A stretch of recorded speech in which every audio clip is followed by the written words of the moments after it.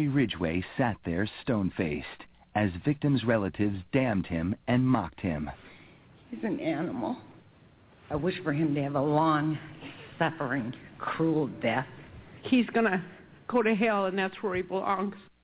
But then the emotionless facade finally cracked when the father of one of his victims appeared to surprise him with a dose of human kindness. Mr. Ridgway, there are people here that hate you. I'm not one of them. You've made it difficult to live up to what I believe, and that is what God says to do, and that's to forgive. You are forgiven, sir.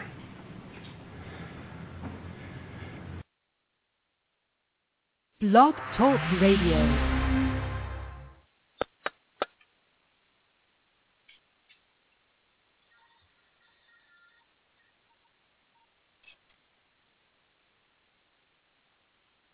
Welcome to Fire Talk Radio, teaching the unfiltered Word of God with the anointing of His Spirit.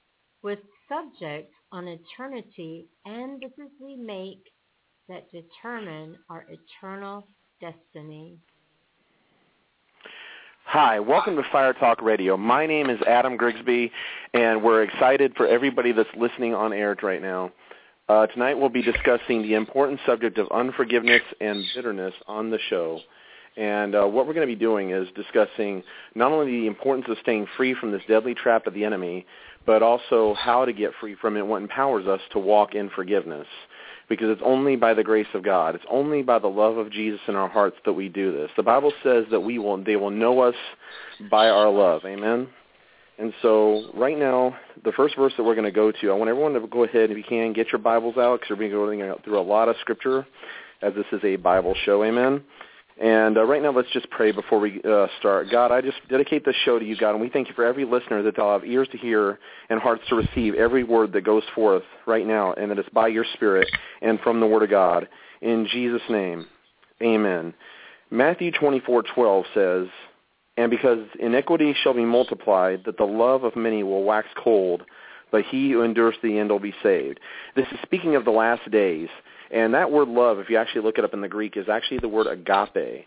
And so it's talking about the love of God in believers. It's the unconditional love of God. And it's saying that in order to stay free and endure to the end in the last days, we must stay free from offense, that the love of God may burn bright in our hearts to the end. Amen? And so with that being said, the Bible's very clear that this is so desperately important that if we don't stay free from it, we very well could not forfeit our call and possibly even our salvation, because it says, again, he who endures to the end shall be saved.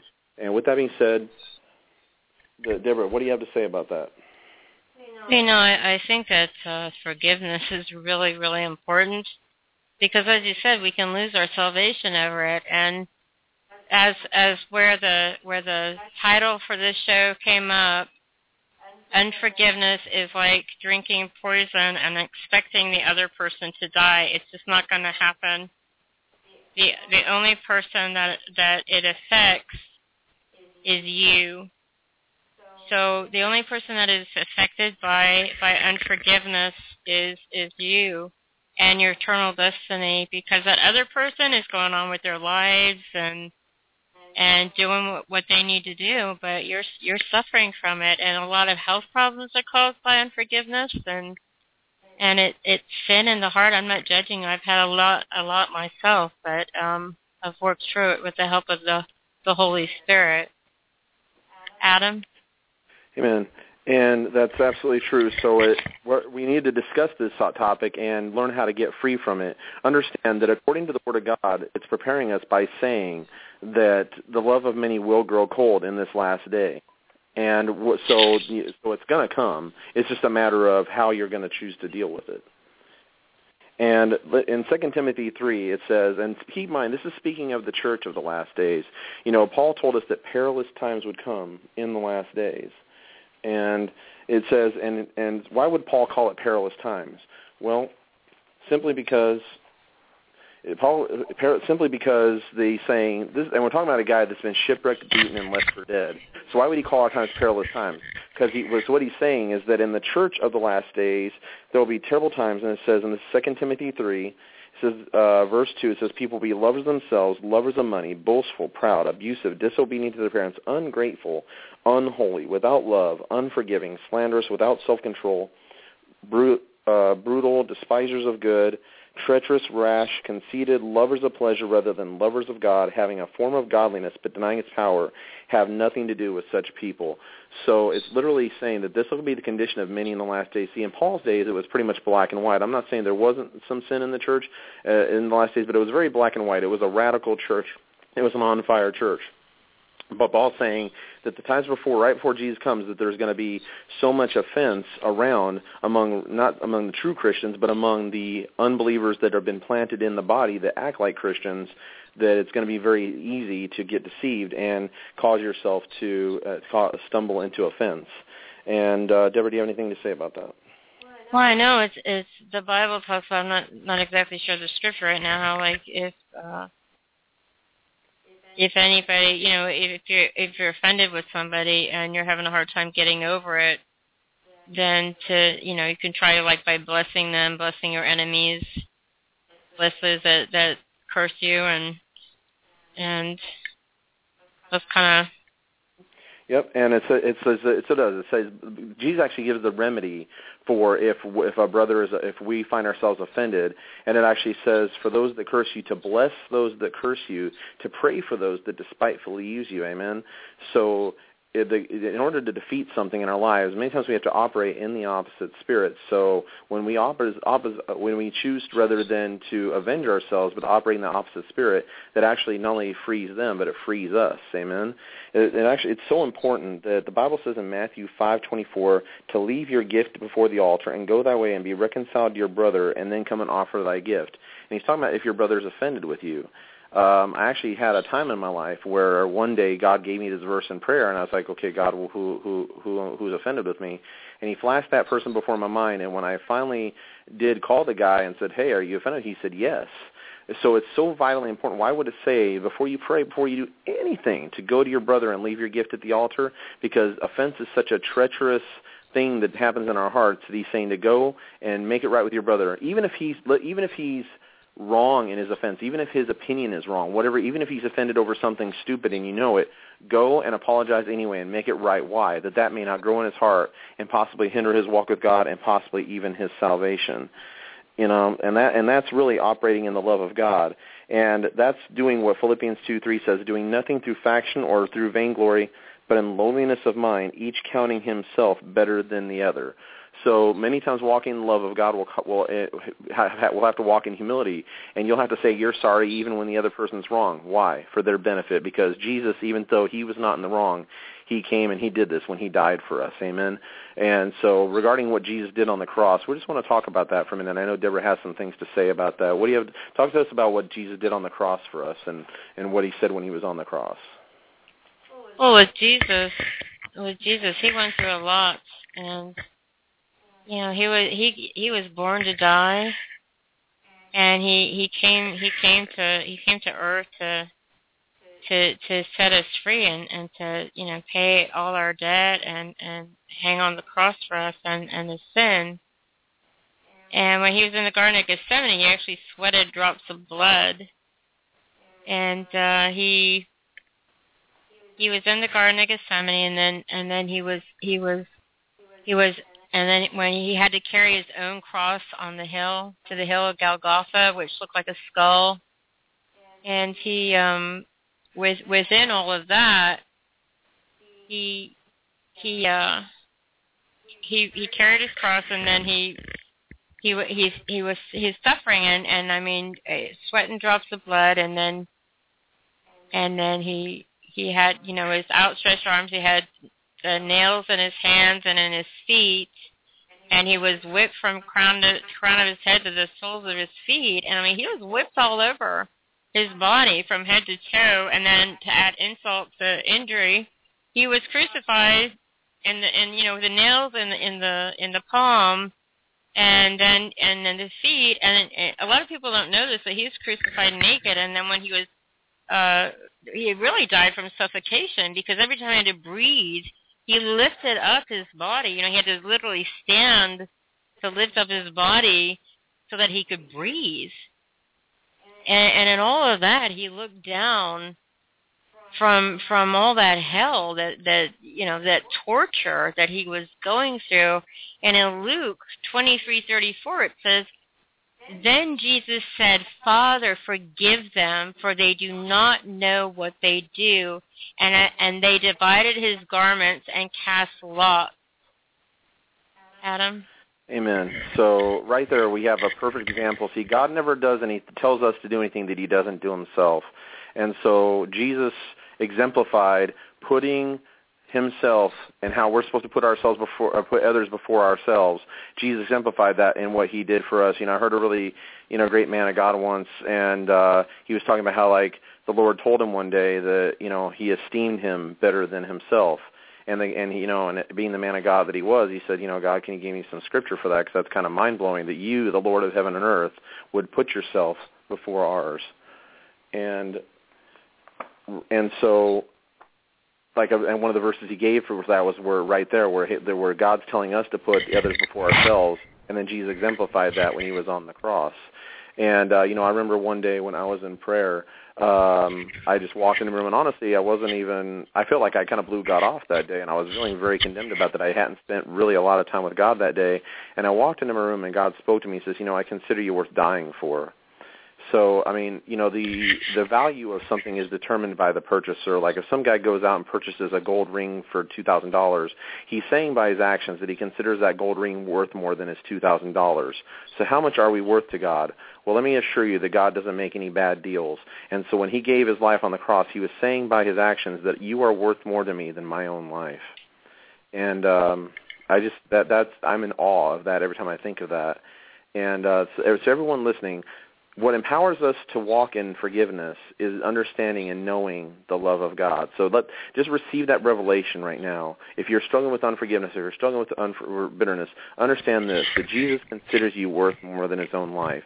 And, and another verse that really helps us walk free is in James chapter 2. It says, and let me find the verse here, but it says that, 1 minute, I'll have it up.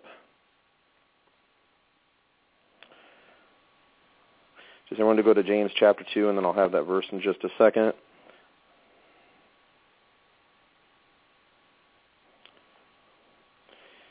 It says that it starts in verse 8.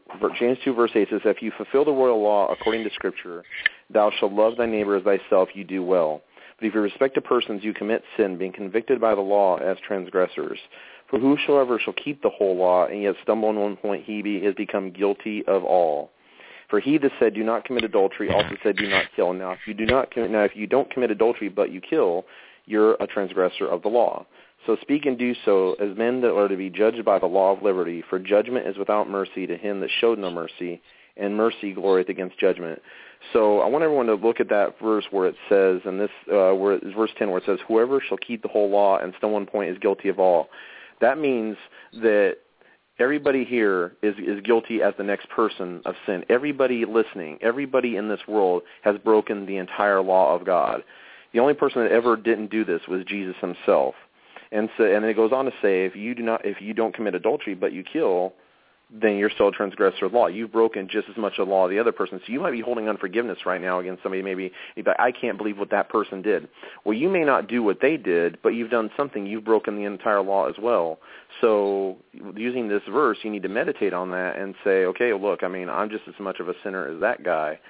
And, and if with that understanding, that puts you at the level field of the cross, because really unforgiveness is a form of self-righteousness. You're saying that somehow you're more worthy of forgiveness than that person. But really, before the cross, we're all the same. And with the verse that Jesus was saying, we said, "Father, forgive them, they don't know what they're doing." And this is, I want everyone to think about that. Think about this. He was literally talking about people that premeditatedly held a false trial, premeditatedly hired false accusers, premeditatedly plotted, paid a guy named Judas to betray him, everything, and put this guy on the cross. And yet he said, Father, forgive them. They don't know what they're doing. And that's the understanding you have to have. If these guys, if Jesus could say of these people, they don't really know what they're doing, then I assure you, the person that did you wrong, it might be horrible, but deep down they're blind and they really don't know what they're doing. And in the same way that Jesus said he doesn't forgive them, they don't know what they're doing, you must have that same attitude towards the people that did you wrong. Deborah, do you have anything to say about that? Yes, actually I do. In Matthew 18:21 through 35, it reads, Then Peter came to him and said, Lord, how often do they sin against me and I forgive them? Up to 7 times? Jesus said to him, I do not say to you up to 7 times, but up to 70 times 7. Therefore the kingdom of heaven is like a certain king who wanted to settle accounts with his servants. And when he had begun to settle accounts, one was brought to him who owed him 10,000 talents. But as he was not able to pay, his master commanded that he be sold with his wife and children and all that he had, and that payment be made. The servant therefore fell down before him, saying, Master, have patience with me, and I will pay you all. Then the master of the servant was moved with compassion, released him, and forgave him the debt. But that servant went out and found one of his fellow servants who owed him 100 denarii, and he laid on him and took him by the throat, saying, Pay me what you owe. So his fellow servant fell down at his feet and begged him, saying, Have patience with me, and I will pay you all. And he would not, but went and threw him into prison till he should pay the debt. So when his fellow servants saw what had been done, they were very grieved, and came and told their master all that had been done. Then his master, after he had called him, said to him, You wicked servant, I forgave you all that debt because you begged me. Should you not also have had compassion on your fellow servant, just as I had pity on you? And his master was angry and delivered him to the torturers until he should pay all that was due to him. So my heavenly Father also will do to you if each of you from his heart does not forgive his brothers his trespass. And that's just that is amazing to me, because Jesus said, we have to forgive, because even though a lot of times we don't feel like it, we're thinking, oh, well, I'm just going to stay mad at them, I'll show them. But meanwhile, they're off and they're playing golf, or they're drinking, whatever on the beach, and they're watching the sunset, and they've forgotten all about it. And it's really us that are suffering, and us that our heart is bitter, is getting bitter and hard because of that. And it just, Adam? Amen. There's some offenses that, like they say, it rolls off like water off a duck's back, but then there's other offenses that aren't quite so easy to forgive. So I really want to deal with some of those more hard to deal with offenses. It's one thing when an enemy or somebody you don't know does something to you, somebody, something like they cut you off on the road, something of that nature. But it's a whole other thing when your brother, one that you trust, comes against you and does something horrible to you.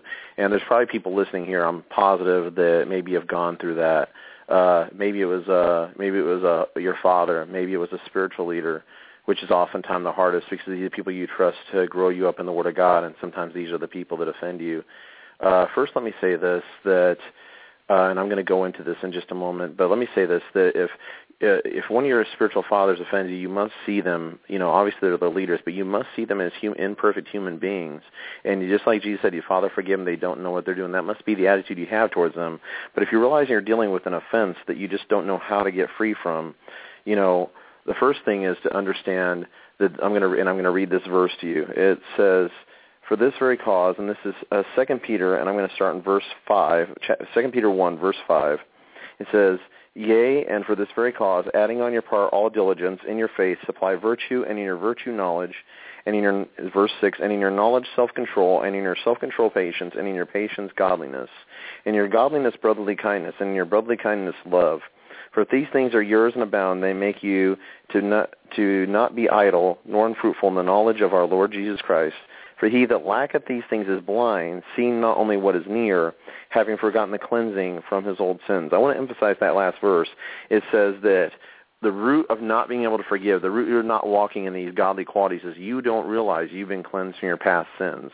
I just want to make it clear, if you are a Christian and you've been born again, that the minute you got born again, you were made a new creation in Christ. Romans 5:1 says, therefore, being justified by faith, we have peace with God through our Lord Jesus Christ. So the first person you have to walk in is forgiveness is to yourself. Now, obviously, if we don't forgive, then we won't be forgiven. So, and no, we're not talking tonight about people that are working through an offense, that admit that they've had a problem and they're asking for God's help to forgive them. By faith, they're choosing to forgive that person and working through the offense. We're talking about people that refuse to forgive. If you refuse to forgive, then A, you don't really understand how much you've done to Jesus and how much you've been forgiven. Understand, you're guilty of breaking your own law. The sins you've committed put Jesus on the cross, and he said, Father, forgive this person. They don't know what they're doing. And let me also address this, that many people will say with that verse that Deborah was reading about the parable of the servant with the king and the debt with the great debt he was owed, that, you know, if you break it down into modern money, the debt that servant owed the king was like $10 billion in our currency. And then when he went out and found his servant, the money that he was owed was like probably more like $10,000 or $20,000. It's still a big debt, but it was nothing compared to the debt that he owed the king.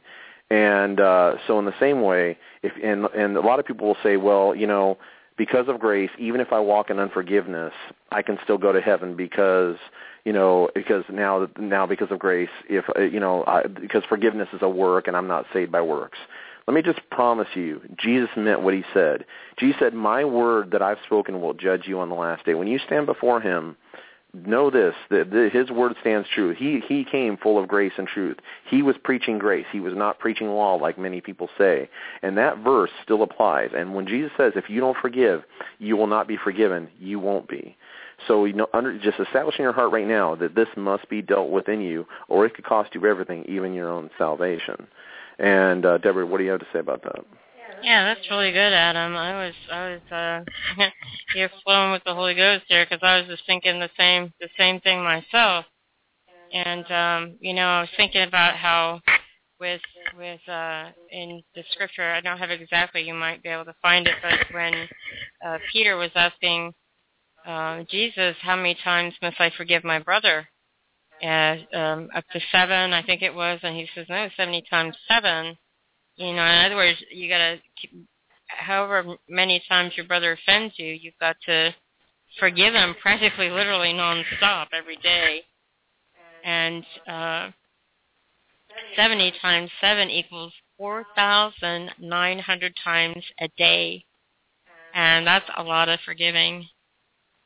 And so, I think with when it comes to forgiveness, no matter what what has happened, and forgiveness includes ourselves as well. It doesn't just include other people, because we are a person. But I think sometimes some of the hardest people to forgive are ourselves, Adam.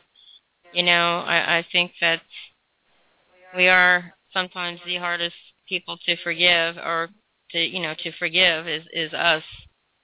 What do you think about that? Well, just regarding the verse, it is actually Matthew 18:21 is the verse you were speaking of, and it says, Peter came to Jesus and said, Lord, how many times shall I forgive my brother or sister who sins against me? Up to 7 times? And Jesus said, no, it's up to 70 times 7.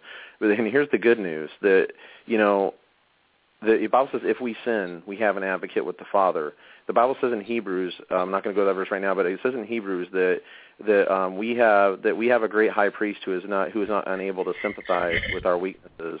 The Bible talks about how God remembers that we are but dust, And so if God remembers and holds mercy to us because he remembers that we're but dust, you must do the same for your brother. And here's the good news. For all your failures, for all your wrongs, for all the things that we do every day, remember, we all probably, most of us break the law, every single day, because it says one little slip, you've broken the entire law. So that means, and the Bible says his mercies are new every morning. So God extends 77 times 7 mercy towards you every single day as long as you come and you say, God, please help me change and forgive me. And he wipes it away, and he gives you mercy, a really amazing analogy of mercy and grace versus judgment, because the Bible says mercy glorieth against judgment. Judgment says, this is a quote that I heard one day, and it was just stuck with me for all the years, and it said, judgment says, take the person that killed my son, and we've all put Jesus on the cross, and kill him too. That's what we really deserve. We deserve to go to hell for all of eternity in the lake of fire for what we did to Jesus. But God said, you know what?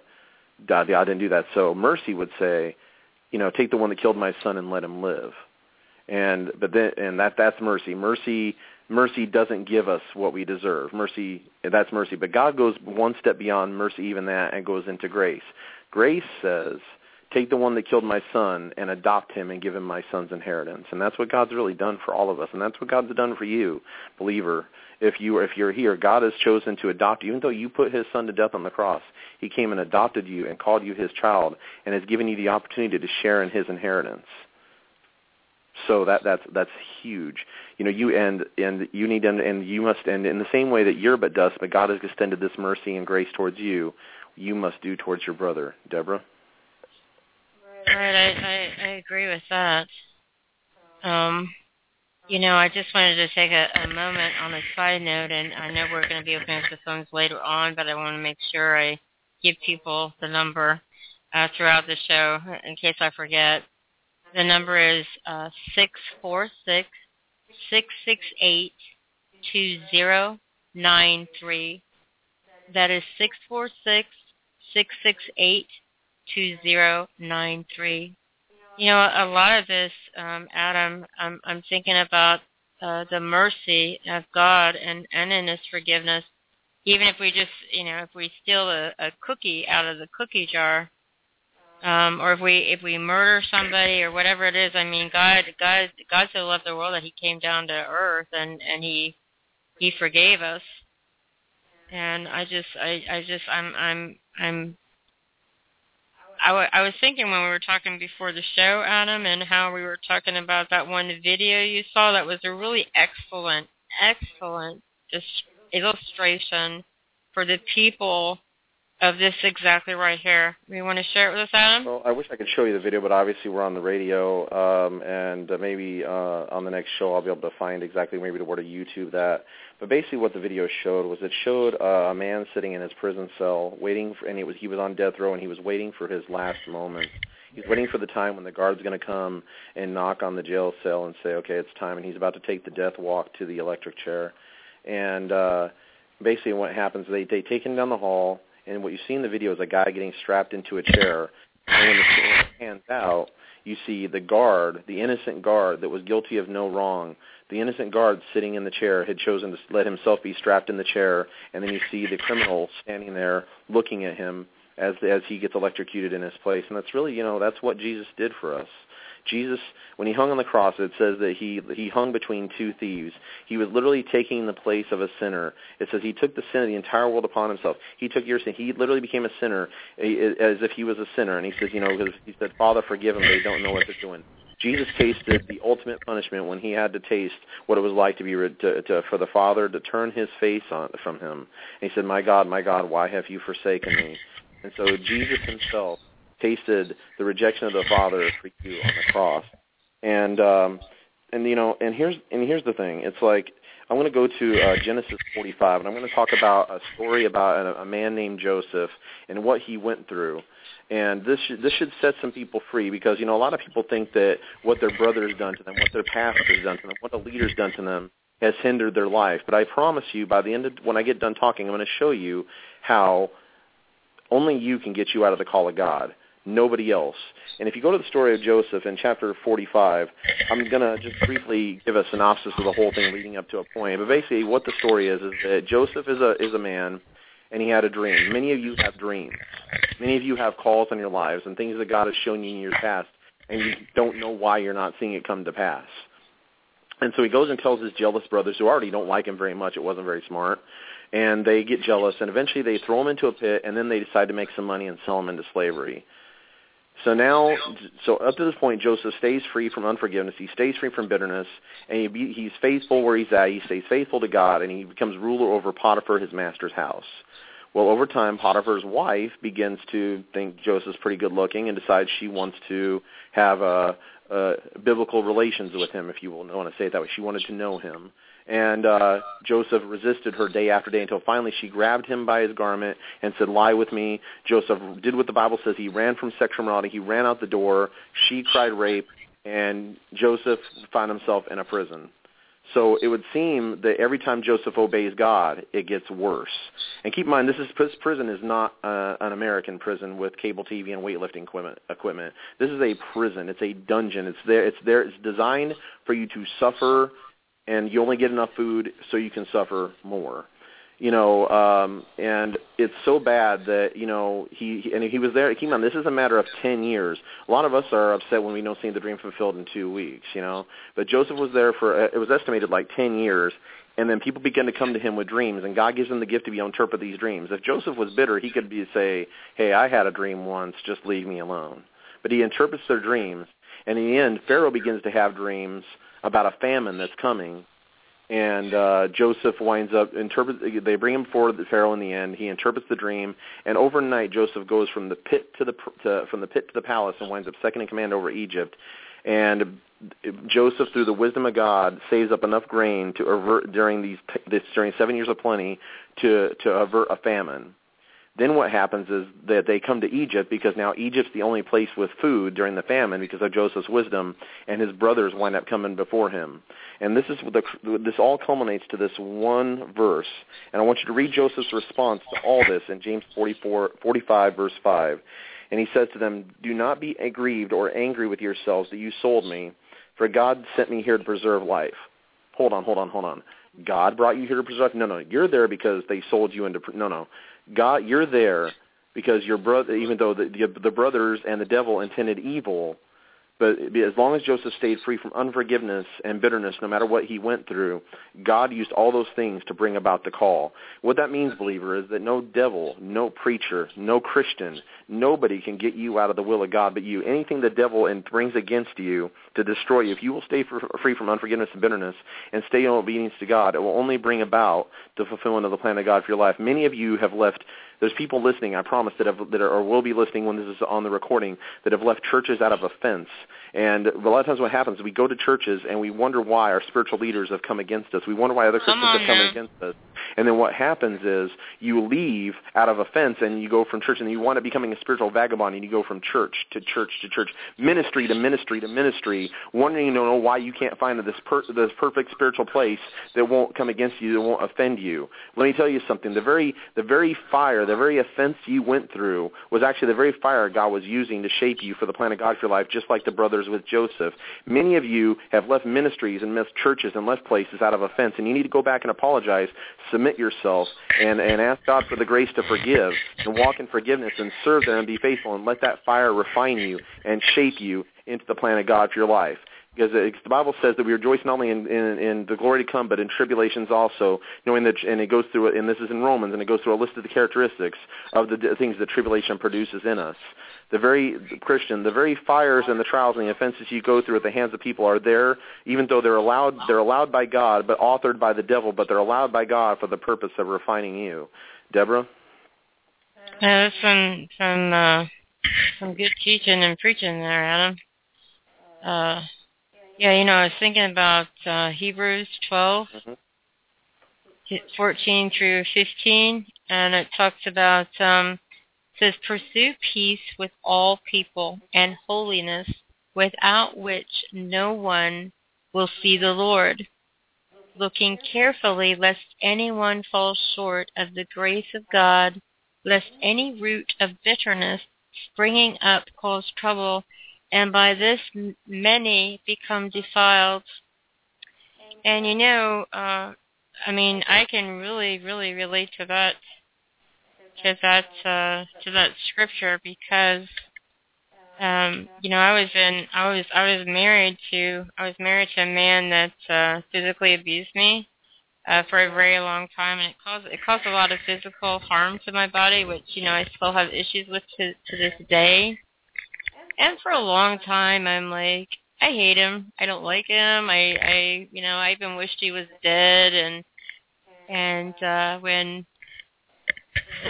people ask me, they say, because they'd ask me, have you ever been married? And I said, yeah. They said, well, have you ever heard from him? Where is he at? And I said, well, last I heard, he's in San Jose, California, and I hope he died in the earthquake because they had a real big earthquake right about then. And then, I really hated him. I was bitter. I was angry at a lot of stuff, even though I had my parts in it, which doesn't justify his actions, and it doesn't justify him beating me or whatever. But I hated him for a really long time, and I had this, like the Bible says, the root of bitterness. It sprung up in my heart, and my heart grew cold, and I was just angry at everybody, and I was really not a very nice person, and to be around. And then, the Lord, He came into my life. I received Jesus, and I rededicated my life. I was backslid different times. When I was married, I wasn't saved. But I received Jesus, and the Lord began to do a work in my heart. And then I realized that what was going on. I realized I was hating him. I realized that hate is not a God, because the Bible says, I'm not quoting it verbatim. I'm just, it's on my heart that if we hate, it's the same as murder.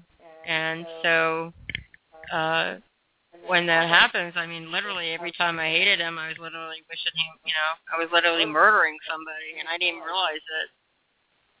And, as time went by and, wounds began to heal, then I slowly but surely forgave him. And sometimes you have to forgive by faith, because you're not always going to, and believe that the feelings are going to follow, because you're not always going to have the feelings. And about sometimes toward the end of last year, I found out, I discovered somehow out of the blue, I discovered that he's been dead for 10 years. And I wasn't exactly sure how to feel. I wasn't exactly sure what to feel. I had all these mixed feelings like, oh, he was my husband, and am I a widow or am I divorced? Am I a divorced widow? What am I, And then, but, I forgave, I let it go, and that was a whole lifetime ago. And the key of it is it may not have been a spouse. Even women, females abuse people too.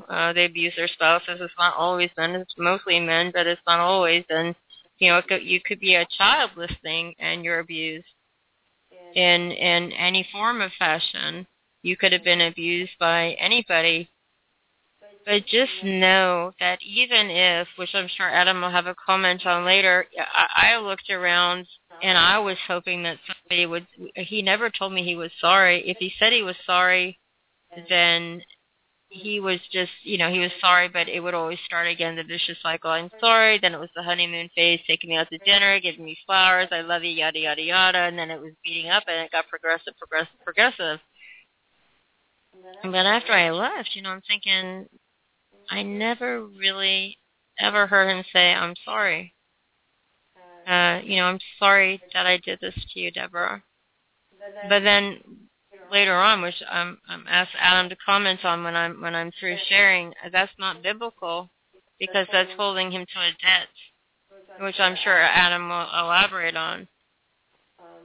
But when I was looking for, and I understand from experience, I may not know how you feel, but I understand from experience, of the healing process naturally. You think, I want to hear, I'm sorry. But you just have to forgive by faith for yourself. Because, and just to learn and know it's not your fault. If you had a part in it, that's fine. Forgive yourself and move on and do it by faith. Because sometimes that's what we have to do, and sometimes we have to keep doing it. And we have to forgive by faith, and we have to trust God for the feelings to follow. Like what Deborah was saying, a lot of times people, and obviously it's easier to forgive, if somebody comes and says they're sorry, but let's face it, that's not always going to happen. And so how do you forgive if that person never comes and says they're sorry, never acknowledges they're wrong? Well, first understand that, because I know of a story of a woman who's, her husband left her, and, through the years she was holding unforgiveness, and she said, I just want to hear I'm sorry. And some of you might be in that boat, but understand this. If that's the debt that you're holding them to, you're still holding a debt. You must release them from even that to where they don't even owe you an apology. Jesus said, Father, forgive them. They don't know what they're doing on the cross before we ever apologize. Now, that doesn't mean you have to stay in toxic relationships. Understand that. Because God forgave us on the cross, but when did we get reconciled? We got reconciled when we said, God, please, I'm sorry, please forgive me, and we repented of our sins. At that point now, relationships can begin. Why? Because it says, how can two walk together unless they be agreed? The scripture in the Bible says if your brother has offended you, to go to them. And then it says that if they still don't repent, then, bring somebody with you. And if they still don't repent, then take them before the church. Now, a lot of times I've had people come to me, with those verses in hand, basically, and say, Adam, I think you're this, and I'm offended with you. And that's not what that's talking about. You don't come to your brother until the whole purpose of that verse is for reconciliation. When Deborah quoted a verse there about striving to be at peace with all men. When you know that in a heart of love and desire for reconciliation, you can come to someone and tell them, hey, I want you to know that you did this, and I really want to come back into relationship, and I want this to work out. If they're not willing to repent, then there's a point where, you can cut that relationship off, but nonetheless, you still have to wish the best for them. All the bitterness and guile towards them has to be removed from your heart. Now, how do we do that? How do we walk in that? So I just want to stress that you don't have to stay in toxic relationships. However, you must still forgive. So how do we walk through that process of forgiveness? Well, it's the verse that Deborah quoted earlier where it says, bless those that curse you. When you can think of forgiveness like a muscle, and every offense that we go through prepares us to be able to, and we work through that, it actually prepares us to be able to forgive greater offenses. So, and I'm going to go into a verse about Simon Peter here in a moment, but understand the way you work, when a muscle gets hurt, in the natural, you have to work through therapy to get that muscle back into shape. So how do you get your heart back into shape when there's an offense that you don't know how to forgive?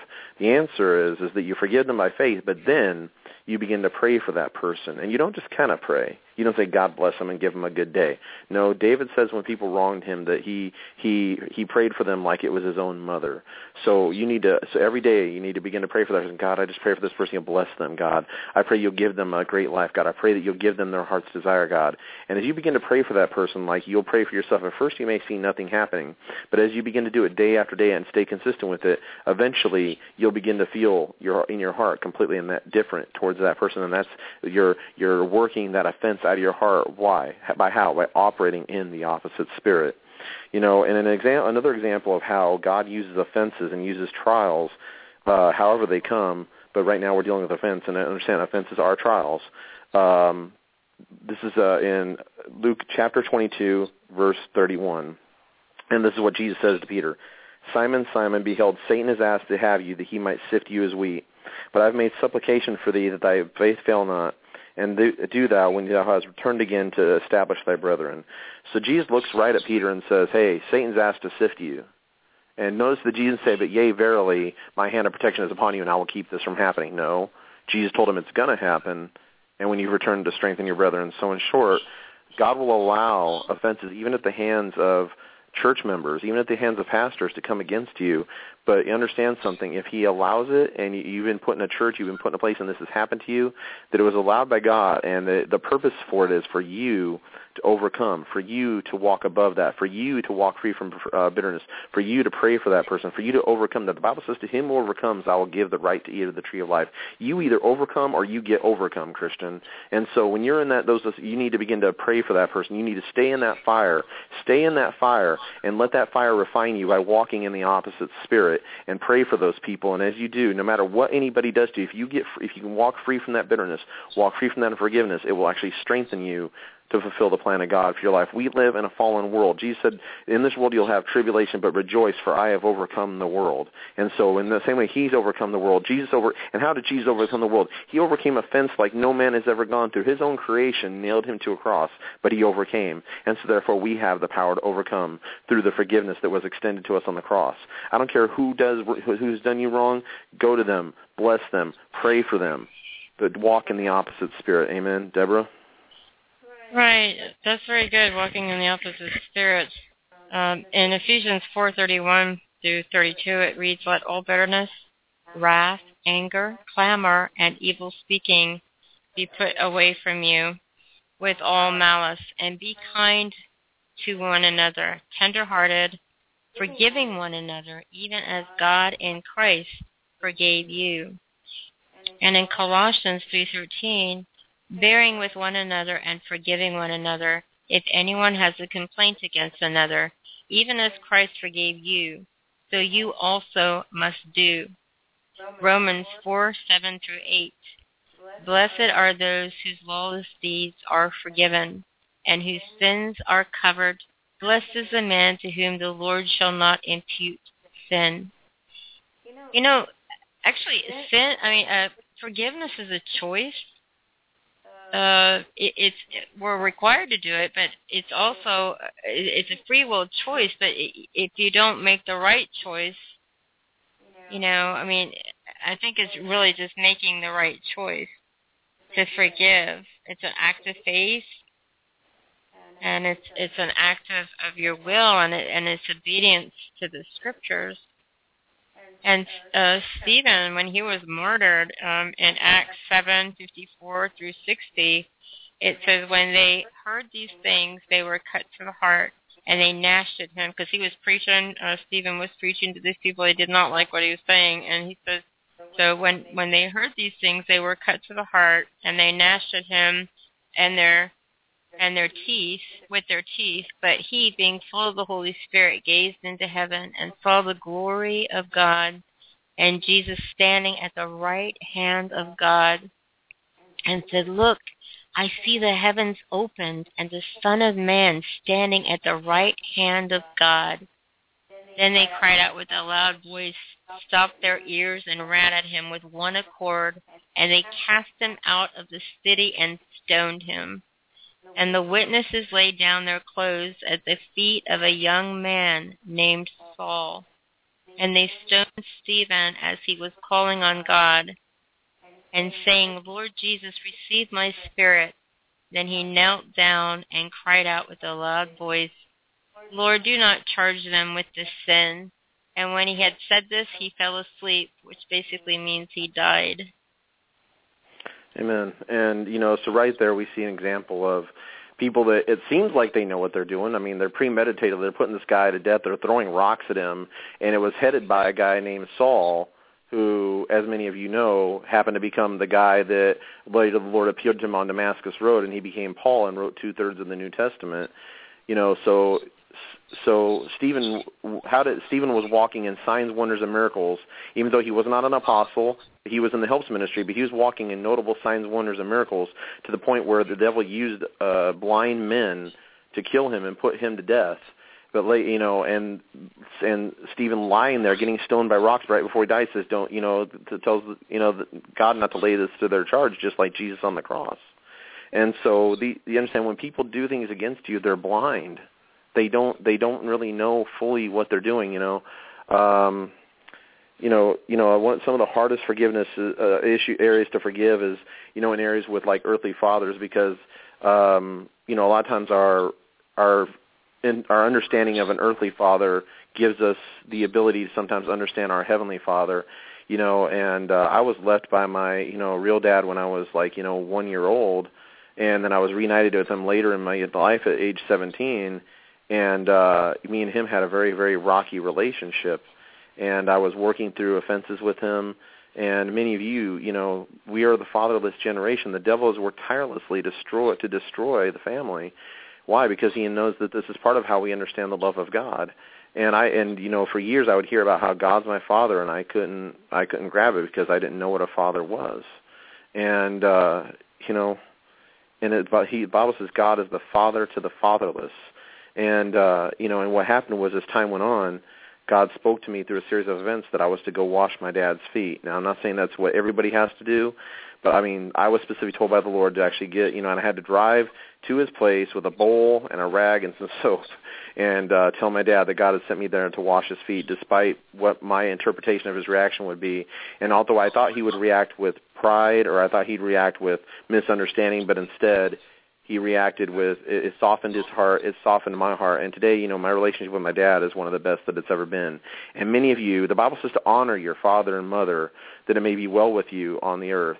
So many of you need to go to your parents, just even in faith, just as a step. If you're unforgiving, you need to go call them and say, I just want to thank you for being my mom. I just want to thank you for being my dad.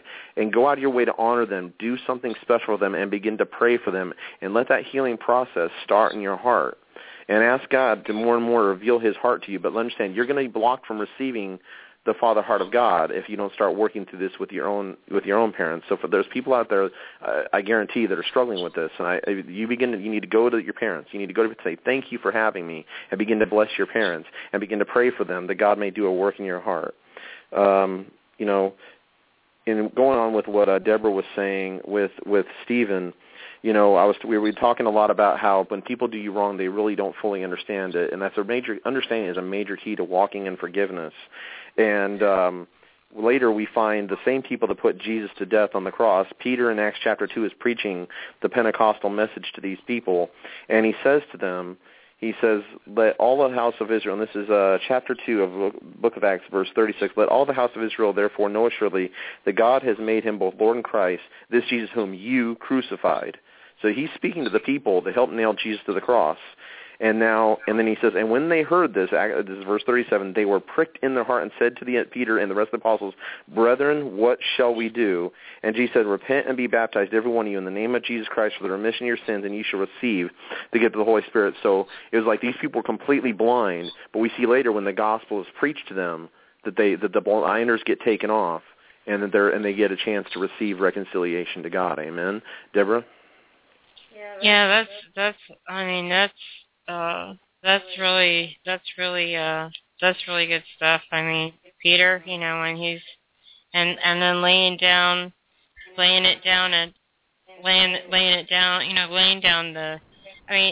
telling these people, and then their eyes are spiritually opened, and they're just they're blind. Yeah, they're spiritually blind, exactly. And I just feel led to tell you, the people that are listening and the people that will be listening later, you are a precious person. You are a precious, wonderful jewel of God.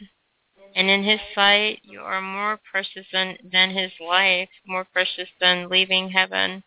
You're beautiful, you're valued, you're loved, and you're priceless. And you mean a lot to God. You mean a lot to me. Amen. And I just want to correct myself. I actually said in one of those references I said Jesus, and I was supposed to say Peter, so I just want to correct myself on that. Amen. And but yeah, you're precious. The Bible says that as the sand is on the seashore, so are God's thoughts towards you.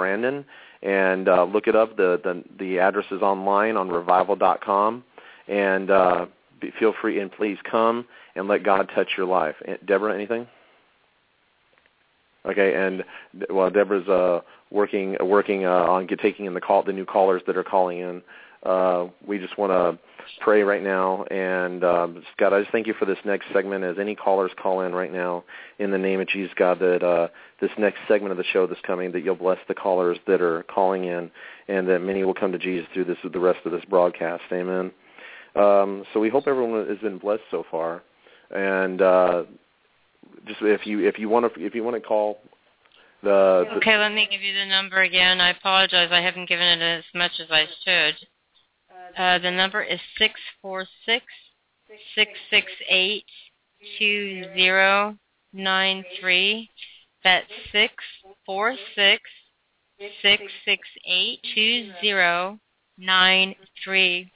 I was thinking, Adam, as we've not only been talking here, but also talked other times, I was thinking like about that woman. What was her name? The lady from the Nazi. Corrie ten Boom. Corrie ten Boom. So I was thinking about her and how she suffered a long time in the concentration camp, and then through a lack of it was a mess up with the paperwork, and she got released. And sometime after that, she saw the man that had tortured her, and then so since she had seen the man that tortured her, all these feelings came back of hate and everything he'd done, the fear, the anger, all that goes with it. And then at first she just didn't know what to do. And then she remembered where Jesus had said those words, if you're not forgiven, you will not be forgiven. And because God honors his word, and his word does not fail, it doesn't return void, it always is. And so she chose to forgive him. And when she shook his hand, she said that she could honestly say from the bottom of her heart that she forgave him. And I was also thinking, I'm talking a lot of illustration here, but I was also thinking about this lady that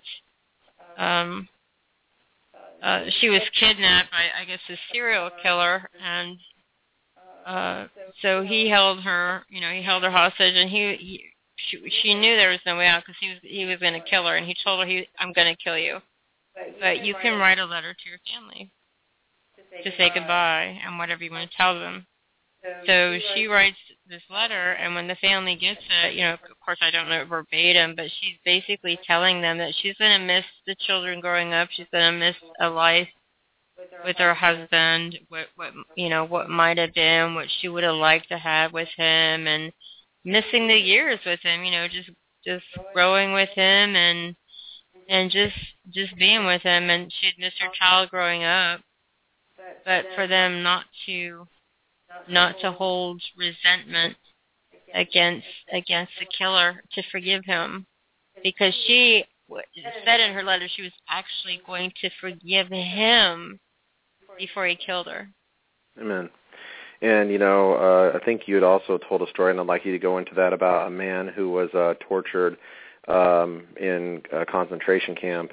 And I'm going to let you go into detail on this, where basically, the man had a chance to talk to his wife, and he told his wife that he wanted her to have the same love. Go ahead and elaborate on that. Okay, well, I was reading in the Book of the Martyrs, so Richard Wurmbrand, Fox's Book of Martyrs, Crucified for Christ. No, it was Voice of Martyrs. Okay.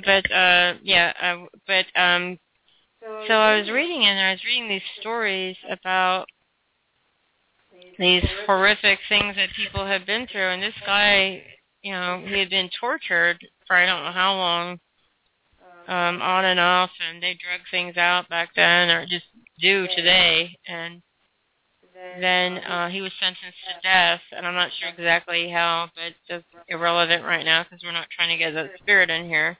But he was granted permission to visit his wife before they executed him.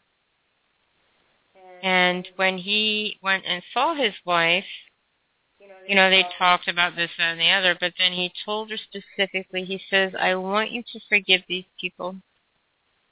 He says, because I can genuinely say from the bottom of my heart that I love them because they don't know what they're doing, and I forgive them and because they don't know what they're doing, and I want you to forgive them too, because I don't want you to be, like you said, holding on to the debt and, having that. So then I guess it took some time, but then she decided she's going to do that. Well, the guard that was listening overheard this, and he didn't know what to say, didn't know what to think. So where he became a Christian, he received Jesus. I don't know if the prisoner led him to Jesus, but his witness, whether he spoke or not, led him to Jesus. So he received Jesus, and then later on, he was martyred for Christ, because he he would not renounce it, and he found that same love that the prisoner who was going to be executed found in Jesus, and to the point where he would not deny him, and that he died for him. And it's, they'll know us by our love. There is a time to confront false doctrine. There is a time to come against, and the Bible says that to have an answer of those that would question you about your faith. So there is a time, and you see in the Bible where Paul did come against the false apostles, and Paul did confront, and we must do those things. But especially when we must walk in the love of God. There's another story that came to my mind about a lady who, she was a prominent person in the Roe versus Wade court case that actually wound up making abortion legal in this country. And so for years she went through her life thinking it was perfectly okay to kill unborn children. And she met these Christians, and they didn't preach at her. They didn't yell anti-abortion arguments at her. They didn't show her, we need those. They befriended her, and they loved her, and they went out and they hung out with her, and they never condemned her, despite the fact that she, even though we as Christians can see that it's so wrong, but they understood that she was blind. They understood she couldn't see. The Bible says that Satan has blinded the minds of the people of this world. They're blind. They can't see. What we see so clearly as Christians, they can't see it. And one of the main things that's going to win them is by the love of God. People have no argument against love. And when we sow the love of God, we reap the love of God, not always from the same field, but by faith, let us begin to sow the love of God like they did to this woman.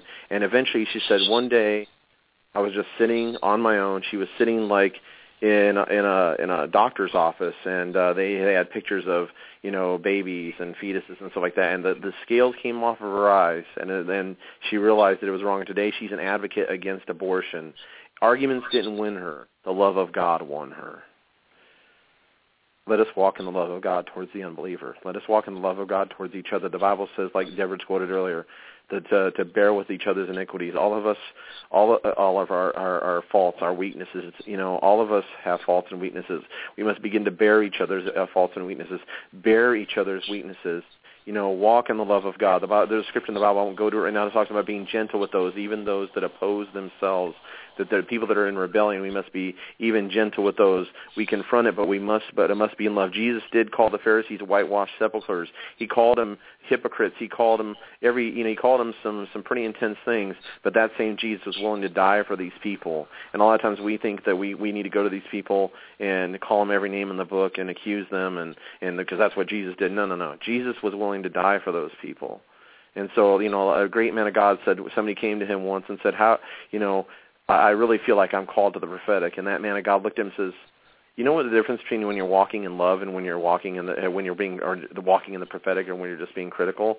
And the man was like, what? And Jesus said, what he said to the man was, when you're truly walking in the prophetic, you feel nothing but love for the people that you're talking to. When you're being critical, you're just being critical. The words might be right, and I'm guilty of this myself. Jesus, help us all. But the very heart and spirit towards it is wrong. The Bible says we can understand all mysteries, but if we have not love, it's nothing. We can surrender our body to the flames, and we have not love, and it's nothing. Deborah had mentioned to me earlier about somebody that had also been tortured by communists said that it's not how much we endure, it's how much we love those through the midst of what we're enduring. We as Christians are going to go through a time of great persecution probably in this country sometime, probably a lot sooner than what people think. And when that comes, we must be able to walk in the love of God towards our accusers, towards those that would persecute us. So start practicing now against those that have come against you. Go to those that have wronged you and say, I forgive you. Try to make things right. Walk in it now. Be strengthened in it now, because we're going to need it in the days to come. Amen. Deborah, anything? Amen. I think about, that has a lot to say, that gentleman that wrote that book, Voice of the Martyr. And when he talks about Jesus will not judge us, or, we won't be judged on how much we're able to endure, but how much we're able to love. And some of the illustrations I've given to these people who have been through horrific things, they chose to love and forgive. And these are just a couple of samples of all just innumerable, countless amounts of things that people have been through. And I'm not exactly sure who said this following quote, but they said, "Forgiveness is unlocking the door to set a prisoner free and realizing that you were the prisoner." Amen. Because, that we are the prisoner, and we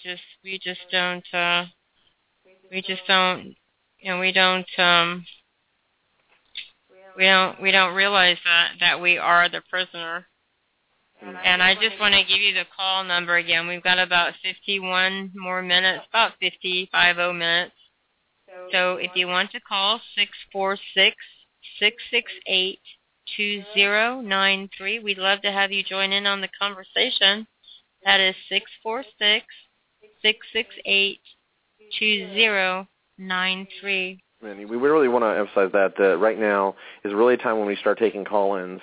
And if anyone needs prayer for anything, anyone has anything to say, we really want to start. If you need prayer for anything at all, this is a time where we open it up for people to begin to call in and receive ministry. And we're going to begin to pray for people. If you're sick in your body, we'll pray for you. If you want to receive Jesus, we'll pray for you. If you want prayer through anything at all, this is the time.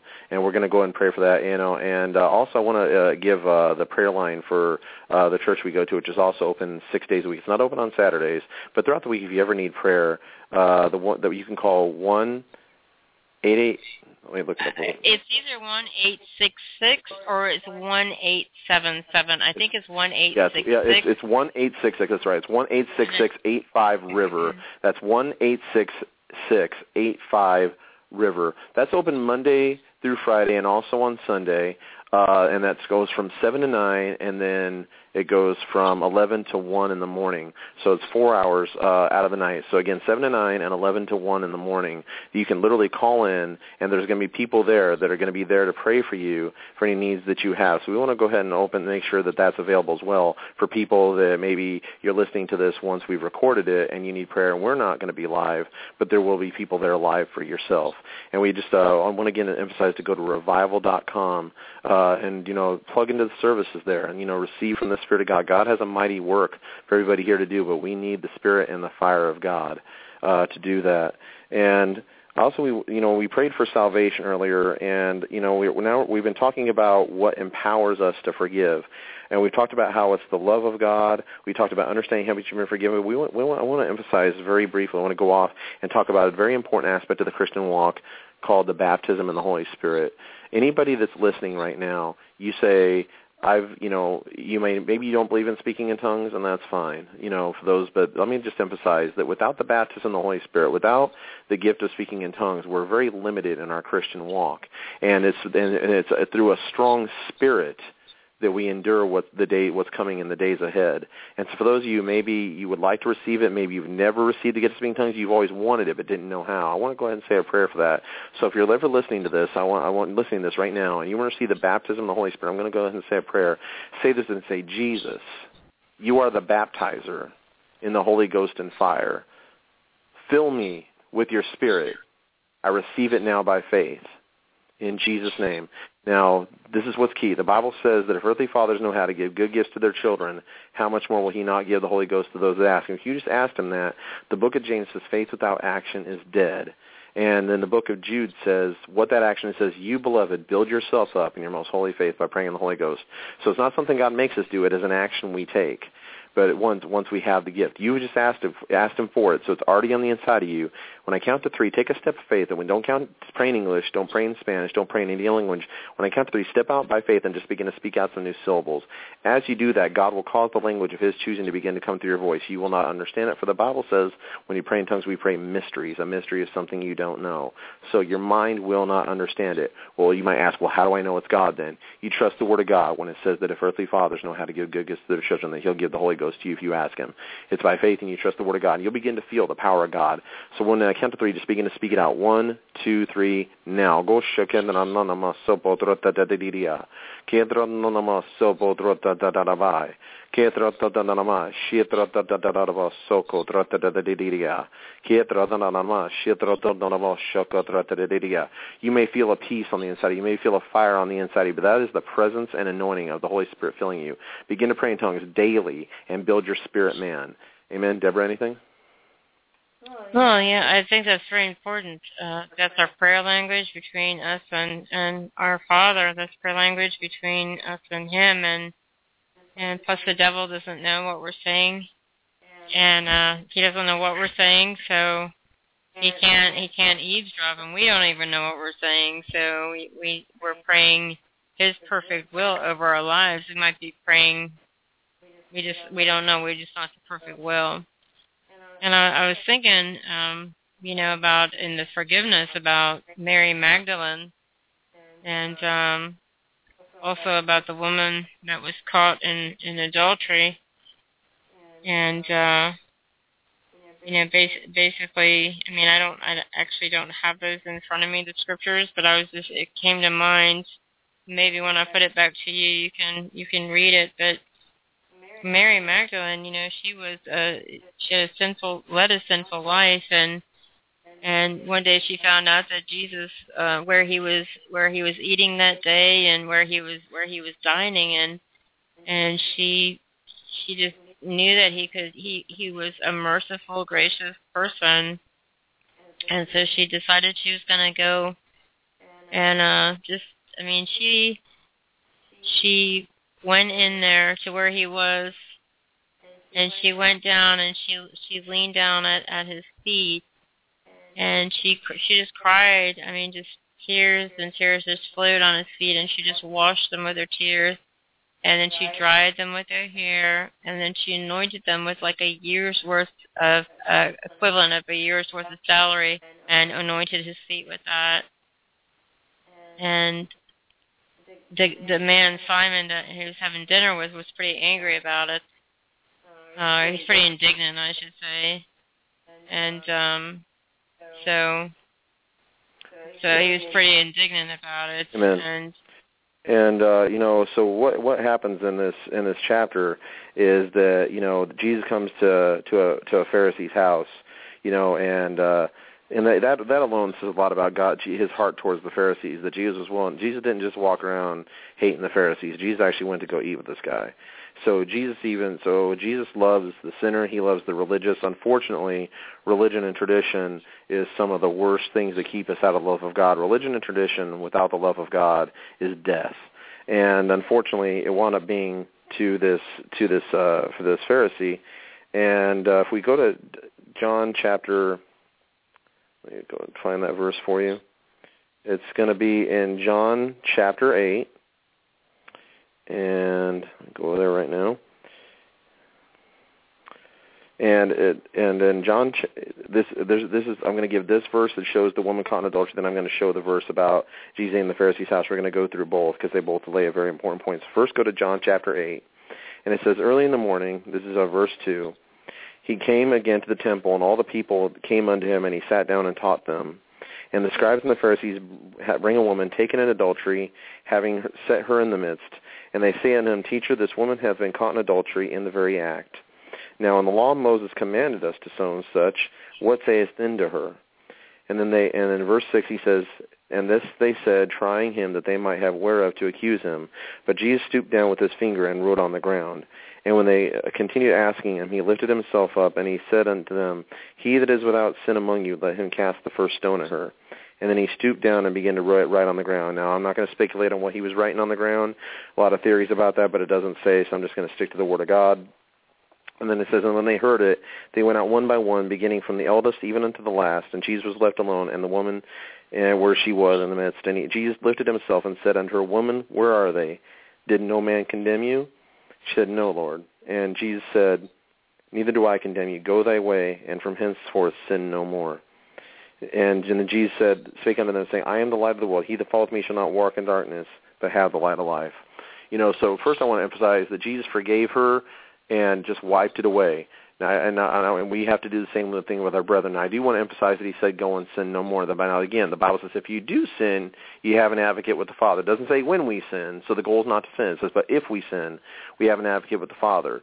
So Jesus didn't just say, like there's a lot of grace teaching right now that says, all of your sins, just no matter what you do, are just forgiven. And it's almost like, and that's not what we're talking about. Jesus, his encouragement was to go and sin no more.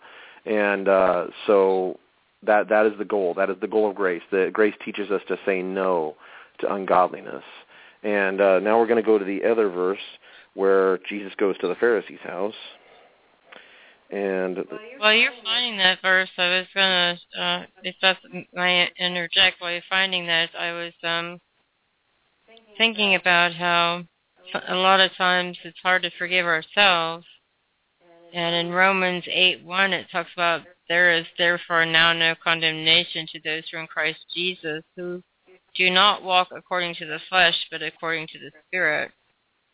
And so, you had mentioned earlier our sins were as far as the east is from the west and on the bottom of the sea, forgetfulness. Mm-hmm.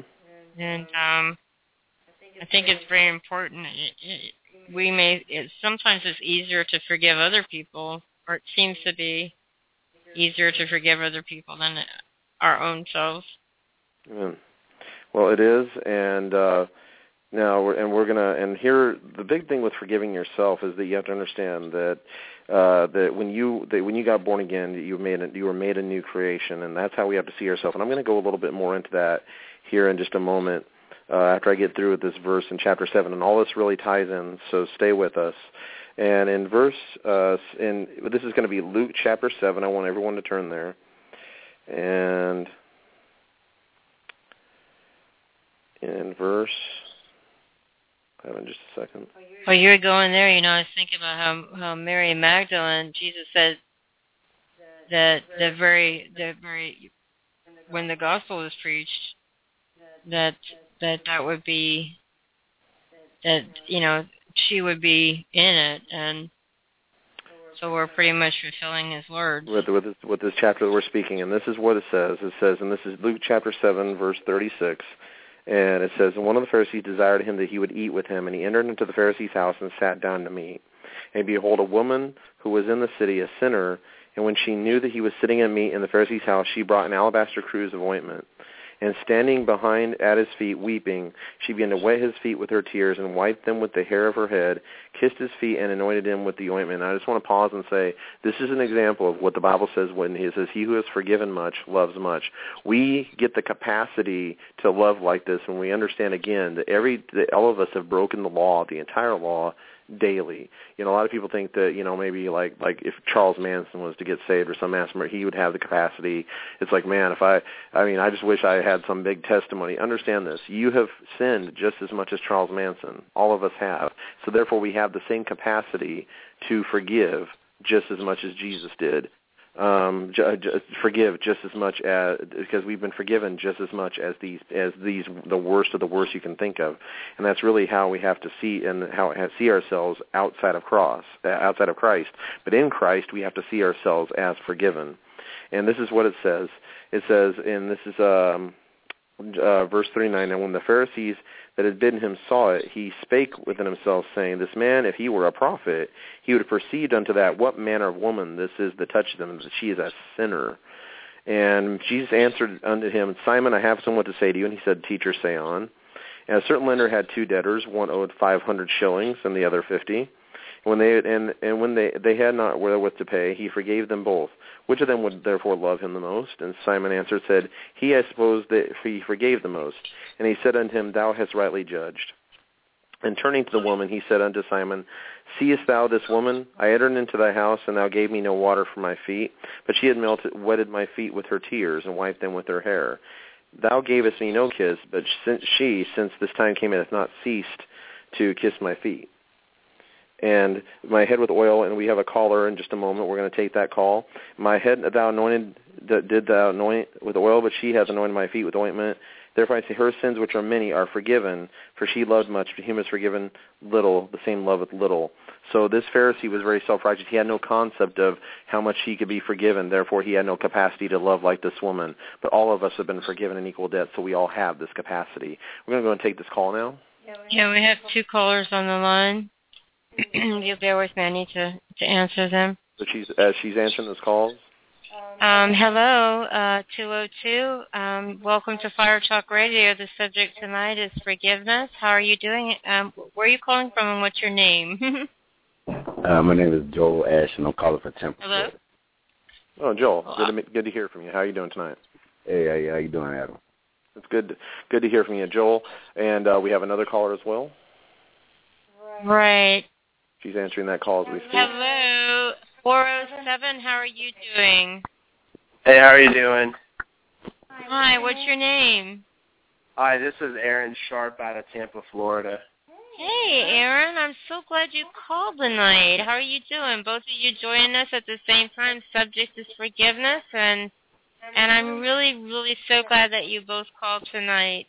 All right, so Joel, let's start with you. I mean, what do you have to say about what we're talking about with forgiveness tonight? Oh, man, well, forgiveness, I think I know a lot about that subject because I need a lot of that. I need a lot of forgiveness. Amen. I've done a lot of things wrong in the past, and I've needed God, and I've needed His forgiveness.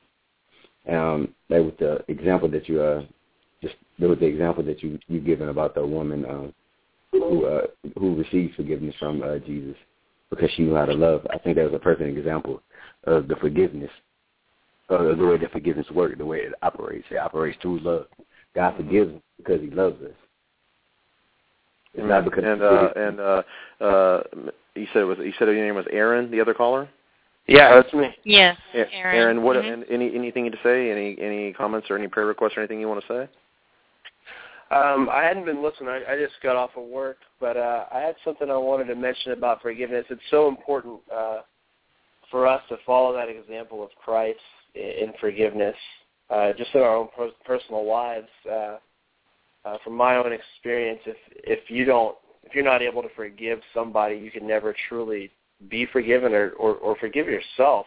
Mm-hmm. You know, that's just a poison that you can drink, and it could really just destroy your life. And I realized that in my own life, and I think Jesus, that He was able to walk me through some really tough situations in my life by showing me how to forgive and how He's able to forgive me because of that. Amen. If everyone has their Bibles, I'm going to go to a verse that really epitomizes the attitude that we have to walk in order to, because the Bible, there's very few things that can stop the forgiveness, the flow of the forgiveness of God in our lives. But forgiveness is definitely one of those things. If you die while walking in unforgiveness, refusing to forgive somebody, the Bible is very clear that you'll spend eternity in this place called hell. There's a story about a man who was, and people can believe this happened or not, but just take the point of the story. A man who was raised from the dead under a man named Reinhard Bonnke's ministry. And this man, when he died, he actually went to hell. He actually saw hell, and the Lord spoke to him. His wife prayed him back. The Bible, she quoted Hebrews 11, where it says that that people had their dead raised back to life. So she stood on that, and he was brought back from the dead. But the Lord spoke to him that if his wife had not prayed him back, that if he would have remained in hell because of the unforgiveness that he had towards her, because they had had an argument before he died. And there's another story about a man who he was ignoring the call of God in his life, and he passed away. He got in an accident or something, and he passed away, and he stood before Christ and pleaded with Christ not to send him away, but to give him another chance. And Christ relented and said, okay, but first I want to show you something, and this is a real guy. And the Lord showed him a vision, a picture of his mother-in-law in hell, and the guy was freaking out. He's like, wait, she prayed. She went to a full gospel church. And the Lord said, yes, but she refused to forgive her husband. So understand this. I mean, no matter how much you pray, if you walk in unforgiveness, it will keep you from eternal life. And then we're going to go to Luke chapter 18, verse 10. And it says, 2 men went up into the temple to pray, one a Pharisee and the other a publican, which a publican in that time would be, in our time, would be the guy that goes out, he smokes crack, he goes to the strip clubs. He's what we in the Christian would call a sinner. But the Pharisees stood and prayed thus to themselves, God, I thank thee that I am not as the rest of men, extortioners, unjust, adulterers, even as this publican. I fast twice a week. I give tithes of all that I get. But the publican, standing afar off, would not lift so much as eyes unto heaven, but smote his breast, saying, God, be merciful to me, a sinner. And I say to you that this man went down to the house justified rather than the other. For everyone that exalteth himself shall be humbled, and he that humbleth himself shall be exalted. There's a scripture in the Bible that says that knowledge puffs up. The Bible says that we can understand all mysteries but not have love. It's nothing. Knowledge, we can come to a place as Christians that we think we're not smoking dope no more, we're not sleeping around anymore, and then we drive by the sinner and we're like, that guy, with almost, I've even heard it, that guy needs to get saved. And we look at it as if somehow by any work of our own that we've ever come out of anything. But understand, we must maintain the attitude that, even in Christ, if we even sin one time, we've broken the entire law. Therefore, we need as much forgiveness and mercy as that guy on the street, and that we've got to extend that mercy and maintain that attitude that we're not righteous outside of Jesus, and we have to keep a humble attitude towards ourselves and towards the lost. And we have 30 minutes left, and just please go ahead and if anyone else wants to share on what we just spoke on. Joel or Aaron? Yeah, I really feel like you have to kind of keep a check on that for sure, because I find myself falling into that trap sometimes where I've been saved and I've seen forgiveness and I've given forgiveness, which is one of the hardest things to do, and it really makes you see how much God loves us, because if you can forgive somebody for something they've done to you, imagine what He's had to do to forgive you for everything you've done to Him. I mean, come on. If that's not love, then nothing else is. But I've seen myself fall into that trap where, I'm not a sinner anymore. I'm doing this better. I'm doing that better, and I see a sinner, and I really have to put a check on myself, because I fall into that trap sometimes. Like, that person needs to get saved, and I have to go back and re-humble myself. And I'll be honest, not all the time am I able to do that, and that's a tricky thing to do. And I'm going to go into some more verses, Joel, that's going to help us with that. We're going to kind of go into that about what empowers us to maintain that attitude of humility before and that we might walk in that. Joel, do you have anything to say about that? Yes, I do. I think an example that you gave about the Pharisee and the tax collector, the Pharisee and the tax collector, and about how they went before the Lord, and how the Pharisee was self-righteous. And he believed that his actions and the things that he did made him worthy of forgiveness. And the tax collector, his heart attitude, the attitude that he had towards God, was that he already knew that he was unworthy. He knew that he needed a Savior. He knew that he needed help.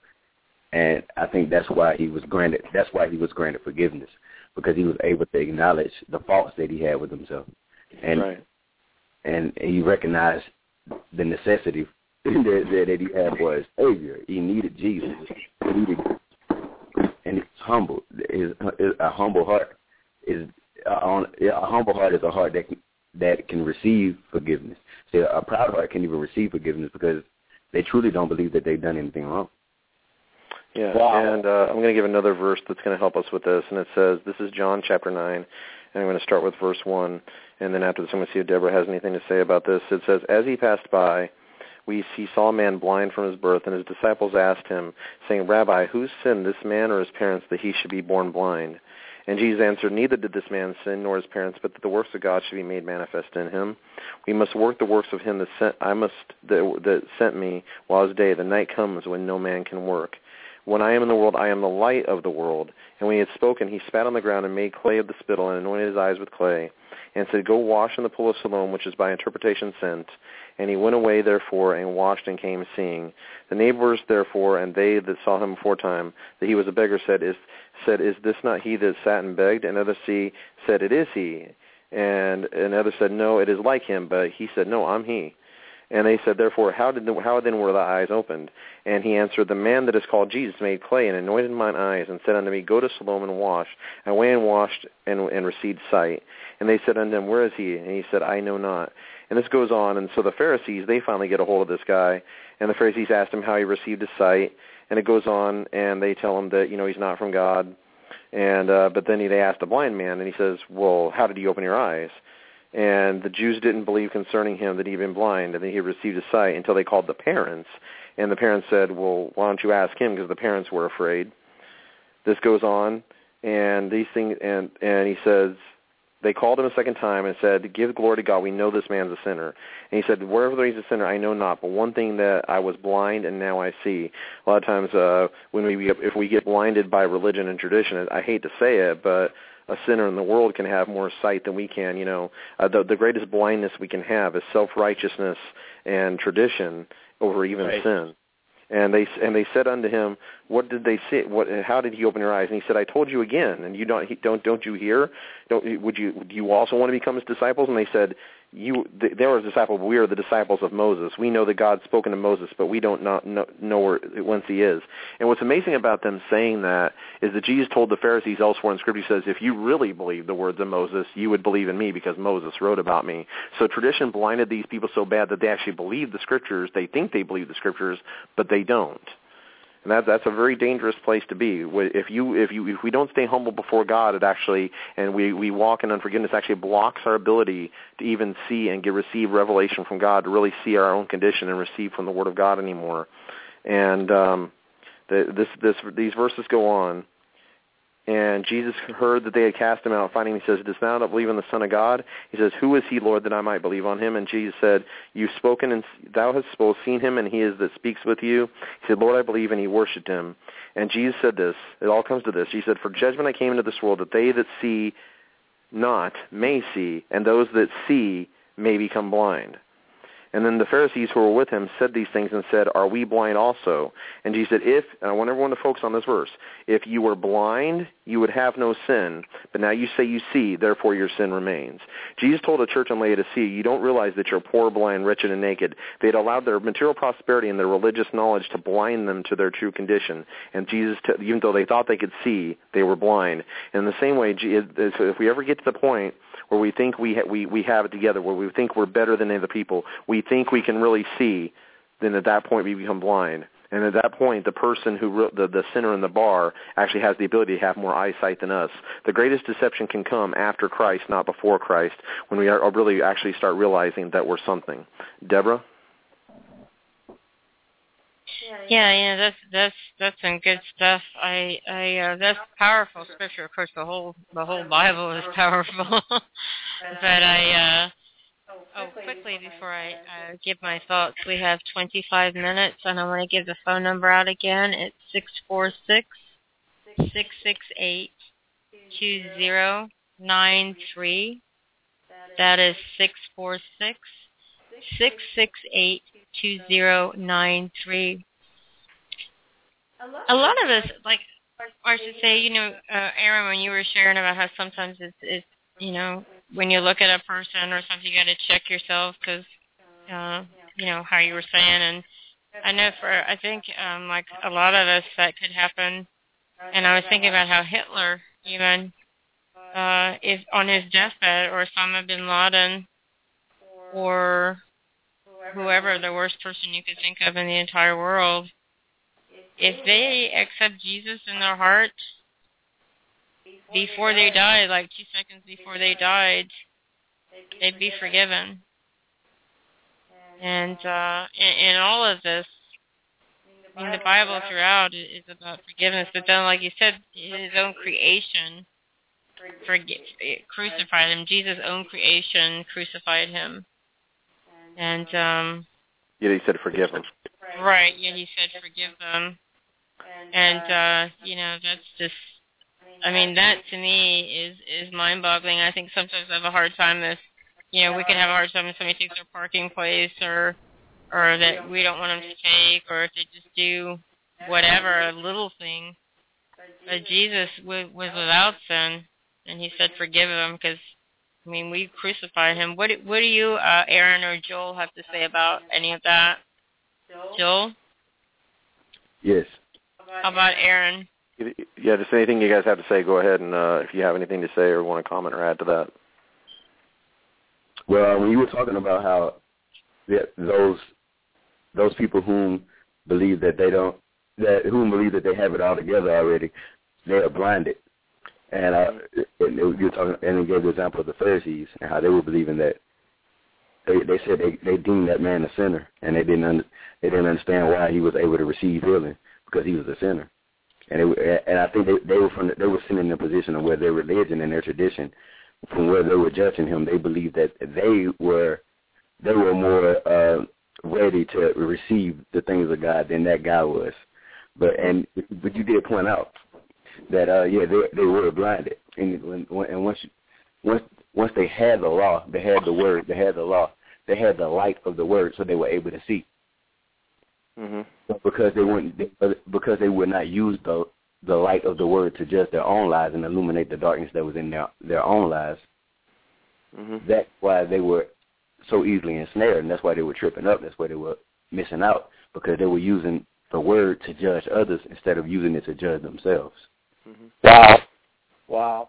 That makes a whole lot of sense, and they weren't walking in love the whole time they were doing that. So they were judging others without judging themselves, and it makes you wonder: did they even love other people, or is it just love of themselves and then not wanting to hurt each other or hurt themselves? So how do we as Christians, I want to address that since we're on a very important topic. Now that we've dealt with forgiveness, we've dealt with how do we as Christians, as we're supposed to grow in knowledge, we're supposed to grow in our revelation. How do we do that without getting puffed up? Paul walked in such great revelation, and I would hate to say this if this would ever happen to me, that God had to send a messenger of Satan to keep him humble, and I pray we never have to get to that point. But it was just but how do we maintain that humble attitude? Well, there's a scripture in the Bible that says, in the year that King Uzziah died, Isaiah saw a fresh vision of the Lord and his glory. I'm not going to go there, but King Uzziah, to illustrate, is a king that was made king when he was 16 years old, and it says that, and as a result, like you probably would, he began to seek the Lord diligently because he doesn't know how to be a king. And it says, as long as he sought the Lord prospered him. And the problem is once he got knowledge and learned how to be king, he got puffed up in his knowledge and says, well, I know how to be a king, and quit seeking the Lord. And eventually that was his downfall. And so in the same, Bible says we're kings and priests unto God. So it's when we first come to Christ, we're like, man, we don't know nothing. And we read the Bible like our life depends on it, because it does. We seek the Lord diligently. We're in church every time the doors are open. But once we, kind of get our 4 spiritual laws down, our baptism in the Holy Ghost, our principles of prosperity, then it's almost like we become like professional Christians. And don't you know? And it's just and I'm guilty of this. So I'm not pointing the finger at anybody, but we have to. But so how do we stay free from that? Well, a scripture that's become a life scripture for me is Hosea 10:12, and it says, and this is a revival scripture. A lot of people don't think it's a revival scripture, but I'm telling you right now, it is a key to revival. And it says, "Break up your fallow ground, for it is time to seek the Lord until he comes and rains righteousness upon you." What is fallow ground? Fallow ground is ground that used to be soft and productive, that used to be fertile, but now because of unforgiveness, because of sin, because of not seeking the Lord diligently, like King Uzziah, for example, like the church of Laodicea, who became puffed up in their knowledge and their material wealth, it says, and they didn't realize they were blind, it says now, he says, break up your fallow ground, for it is time to seek the Lord until he comes and rains righteousness upon you. It's when we once again say, God, I'm so desperate for you, and we begin to, like we used to do before, we begin to get alone with God again. We begin to seek his face desperately, and that seeking process breaks up the ground of our heart and makes it soft and productive when we humble. The Bible says if we humble ourselves, we'll be exalted. And the Bible says that if we seek him, we'll find him when we search for him with all of our hearts. And that when we do that, and how long do I have to seek him? The answer is until what? Until the rain comes. It's like you don't. I remember once I took 40 days and I just really went after God, and I thought I was doing something really great. And at the end of that 40 days, God gave me Joel 2:12 and 13, and it says, "Keep coming to me with fasting, with weeping and mourning and repentance until all fellowship's been restored and all hindrances have been removed." God was saying to me, Adam, I don't want your fasts. I don't want your retreats. I want you to come after me until you find me. I want you to come after me. I want you to get desperate for me, because you have to understand God doesn't make us desperate. If God made us desperate, we'd all be desperate. But we choose what we choose what we are hungry for. We choose what we feed on. If you're hungry for physical food, you'll open the fridge 6 times a day, but that appetite's developed. If you watch TV 4 hours a day, you've developed that appetite. Push those things aside, whatever it is you're hungry for, and begin to seek his face diligently and say, God, I'm coming after you. I'm pushing the movies aside. I'm pushing all these things aside. I'm coming after you until I'm desperate for you again. And I'm humbling myself before you. Break up the ground of my heart as I seek after you, God, and pour out your rain upon me again. And it's that attitude of desperation and realizing that we're no better than the sinner in the bar, that we've been forgiven daily of the entire law. And as we seek after him like that, that helps us maintain the attitude of humility, and it's through that attitude that we retain our spiritual sight. Anybody else have anything to say about that? The floor is open. Joel, anything? Yeah. You were talking about how we maintain that position of being humble and having a humble heart. And I think just I really believe that the way you maintain humility is just recognizing on a daily basis that you are in need of a Savior and living your life and working out your salvation with fear and trembling, like Paul said. Paul said that he's working out his salvation with fear and trembling. It's a daily thing. It even can be taken down to like a thought-to-thought basis, on a thought-to-thought basis, where every single thought you making sure that your thoughts line up with the Word of God. Your thoughts line up and are obedient to the cross of Jesus Christ and what He bought for us on that cross. So, and if you take it down, if you take it that seriously, if you are that methodical with your walk with Christ, and you're just making sure that you are in God in every single thing that you do, you're maintaining a humble heart. You're showing God, and you're also showing your flesh that you know that you're in need of God, that you need to make sure that everything in your life lines up with His Word. And that's maintaining humility, knowing that you haven't arrived, and just being diligent over every single area of your life, every single thought. It's showing that you have humility. It's actually taking the Word and then actually applying it to your life. That helps you maintain a humble heart. And then I'm going to ask what Aaron thinks, but I want to say with what you just hit on, a lot of times people wage spiritual warfare against their thoughts, but what they don't realize is it's actually a trick of the devil to get you to just focus on those thoughts. Joyce Meyer said something, if people will grab this will set you free in your thoughts. Joyce Meyer said she was struggling with some thoughts, and she said that the Lord spoke to her and says, well, great, why don't you just think about something else? Because that's really the key. The key is not to start yelling and waging warfare against your thoughts. The Bible says that to whatever things are holy, just, faithful, pure, and true, think on things. You have power to think about what you want to think about. So if you find yourself dwelling on bad thoughts, choose to dwell on the Word of God. Choose to say, I'm going to make a choice. I'm going to begin to think about the Word of God, because your mind can only dwell on one thing at once. And if you'll grab that and understand that those bad thoughts that are coming in your head, that's a work of your flesh, it's a work of the devil, but it's not a work of the real you, your spirit man, and you recognize that these are not my thoughts, and I'm going to choose to think about something else. And that is how you get victory over your life. You make a choice to think on the opposite thing, and operate in the opposite spirit, and that gives you victory over the bad thoughts. Aaron, do you have anything to say? I'm just kind of absorbing. I'm busting up laughing over here because I'm getting hit with some revelation right here about just how to keep humble, and I think that's a great scripture. Hosea 10:12. I like how it says in the beginning of it, sow for yourselves righteousness, reap in mercy. I really like that reap in mercy part right before breaking up your fallow ground, because when you think about mercy, you're having mercy on other people, and if you're able to have mercy on your fellow man, you're able to keep that humility, because a part of you has to surrender your feelings in order to show mercy, and there's nothing more humble than something like that. So I'd never read this scripture before. Thank you for sharing it. Yeah, I mean, and it's like, I just want to, it's like the Old Testament, I mean, contrary to popular belief, is so full of revelation. It's like, we're talking a lot about the mercy and the grace of God, and I just want to, emphasize that I want to hit that, a lot of times people think with the Bible that the God of wrath and judgment in the Old Testament, the God of mercy and grace in the New Testament, and I just want to address, He never changes.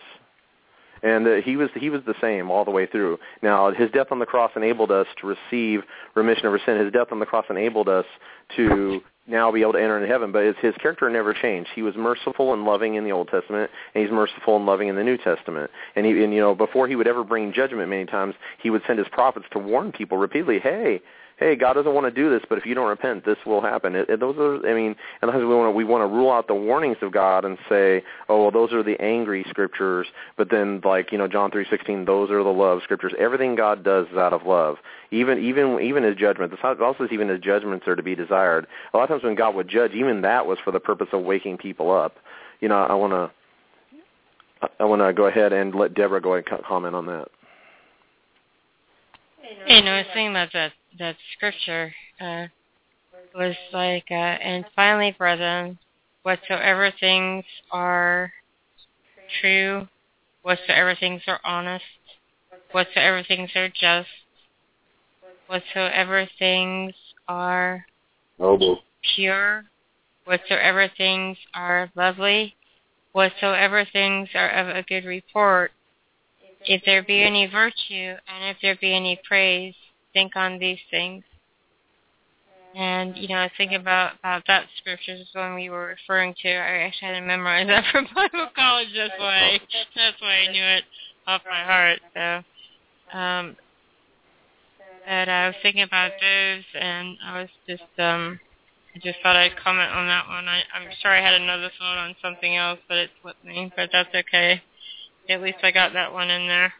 I want to give an example from the Old Testament. This is an amazing verse, and this is actually in the book of Joel. And if you know the story of the book of Joel, basically what happens is Joel is this self-righteous prophet, essentially, and God tells Joel he wants to send him to Nineveh.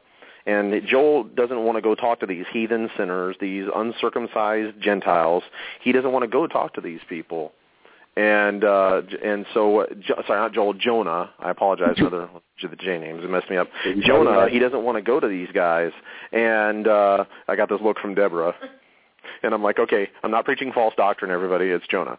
So Jonah goes. Jonah goes, and Jonah runs, and the Lord has to send a fish to swallow him up and spit him out on the ground when he finally repents. And so Jonah comes up after he's been spit out of a whale. Probably the very sight of him was enough to scare them into repentance. So he preaches to them and tells them, and when you go to it, and what's crazy is, like, he's expecting them to go, forget you, Jonah, and then God to hurl down judgment on them. But instead, they actually repent. And then God says to him, and so now Jonah winds up on, you know, like a cliff overlooking the city, and he's upset because God hasn't judged the city. Like, you know, he's like the disciples in the Gospels where it says, Jesus, should we call down fire on these people? And Jesus says, you don't know what spirit you're of. You know, and God looks at Jonah and says, should I not have mercy upon these people that don't know their right hand from their left? And that's the attitude that we have to have towards people in the world, like the abortionists, the rapists, the gays, all these people that Christians look at, these evil people, you know, but God says, look, they don't know their right hand from their left. They're blind, and that's how we have to see them. Joel, Aaron, do you have anything to say? Yeah, and I do believe that they are blind. That all people that are living outside of the light of the word, they're blind. And they, like you said, they don't know their right from their left. They don't know up from down. They don't. And it's sad, but the only way, the Bible says that the only way that veil can be removed so that they can see, so that they can no longer be blinded, is in Christ. Mm-hmm. So until someone goes and actually introduce them to Christ, until they have Jesus come into their heart and do a work in their heart, until God comes and make their heart his home, then they don't have the ability to see. They don't have the ability to know, to live according to the word. So it's the job of Christians to be the light, to go and take the light of the word to them, so that they can see. We're supposed to be ministers of light, going and taking the light of the word to those people, so that they can come out of darkness and live in the light, so that they can no longer be blinded, but they can see, so they can see the truth, because they can't see the truth because they're in bondage, they're bound. Mm-hmm. But it's our job to go and proclaim liberty to the captives. Tell them that they can be free. They don't even know. They have no idea. So we have to go and tell them. Yeah. And to kind of expound on that, it's really hard for a slave, for a captive to understand the concept of freedom, and they'll keep falling back into the same traps. And that's where I feel like it starts to get really hard. And I find myself having to even just tonight, having to put a heart check on myself. You see bondage, you see someone in bondage, and you try to get them out of it. And I really feel like you have to really develop the fruit of patience in your life and be able to have some peace as well, because it's hard not to slip back into your own flesh when you start to see these captives, and you want to have mercy on them, and you want to be humble, and that's the way to show them how to be a Christian. But it's hard to see them slip back into a situation where the true freedom lies. That's all I really have to say about that. Deborah, do you have something to say? Yes, I was just thinking about how, you've mentioned abortion quite a bit. It's just not that we're judging anybody, but abortion has come up quite a lot in this, and I want to tell the ladies listening out there, if anybody has had an abortion, it's time to forgive yourself. It's time to forgive and let it go and receive the healing that only Jesus can give you. It's just time. It's time to let it go, because what's past is past, and you can't let the devil keep you in condemnation. So for the ladies that are listening out there, if you've had an abortion, or if abortion was even forced on you, it wasn't your fault. So please, I implore you, forgive yourself for healing, because don't drink poison and expect the other person to die. And when you drink the poison of unforgiveness of yourself, you're the one that ends up ultimately, whether it's unforgiveness of ourselves or somebody else, we end up poisoning ourselves, and they're fine. They're not dying. They're off doing whatever. And to forgive yourself, to let it go, and realize that the Heavenly Father is there with arms wide open. If you receive Jesus and you're going to heaven, you're going to see your baby again. So just know that you are forgiven, and forgive yourself. We have about 5 minutes.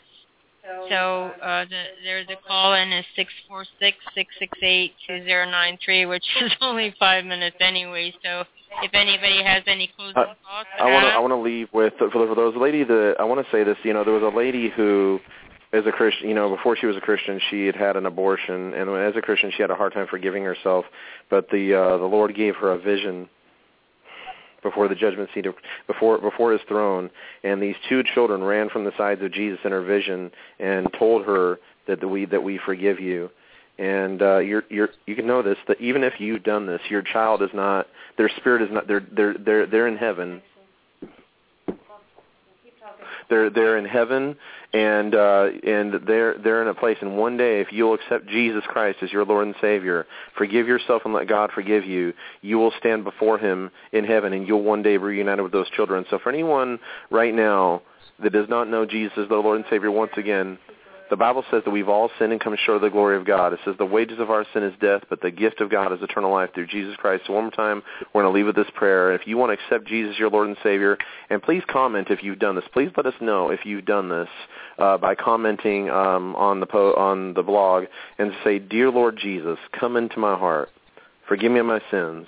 Wash me, cleanse me, set me free. Thanks for dying for me, for rising again. Fill me with your Spirit.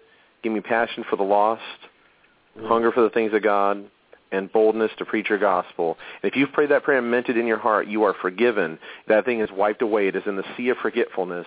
And may God, and we're just praying a prayer of healing for your heart right now in the name of Jesus. Amen. Amen. Amen. Okay. And hey, Aaron, Joel, can you hear me? Yes. Any last comments you want to say before we leave? I just want to encourage everybody out there to forgive others as much as you can. That really is a bitter poison. And if you have a hurt in your life, if you're feeling any pain, or your life isn't quite going the way you want it to, from personal experience, look to see who you've not forgiven in your life, and just take that step out there in faith and watch how you heal yourself. Amen. Joel? real quick, I just wanted to say that humility is the key in forgiveness. In order to accept forgiveness from someone, you have to have a humble heart. So you have to forgive. You have to forgive yourself first of all the sins that you've done, and allow Christ to come in. And you have to recognize that Christ is your forgiveness. And see, and in Him, then you're able to forgive others. See, because forgiveness doesn't flow from the flesh. Your flesh does not want to forgive, but it flows from the Spirit. So in the Spirit, in Christ, you'll be able to forgive any and every offense that comes against your way. So just make sure you stay in Christ, and in Christ, then you can walk in forgiveness. And, we talked about humility. I guess we should do a whole show on humility now. But I want to say this. Humility is knowing who you are outside of Christ and knowing who you are in Christ. A truly humble person knows those two things. So understand, outside of Christ, that you're ungodly, you're a sinner, but in Christ, wherever you're at spiritually, that you are the righteousness of God in Christ Jesus, that your sins have been forgiven, and that even in the Bible, like it says, you keep coming to God daily. It's like He washes. That He always sees you. The Bible says that him who is made clean only needs to have his feet washed. It's when Peter was getting his feet washed by Jesus, and that's a revelation there that if we are righteous in Him, we just have to come for cleansing, but our identity in Him doesn't change. You are the righteousness of God in Christ Jesus. Walk in that revelation. We're going to do a whole show on that, but right now we have to go.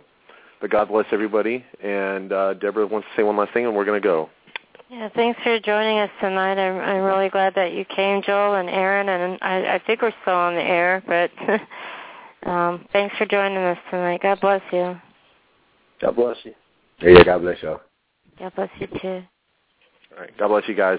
We'll talk to everyone next week. God bless you.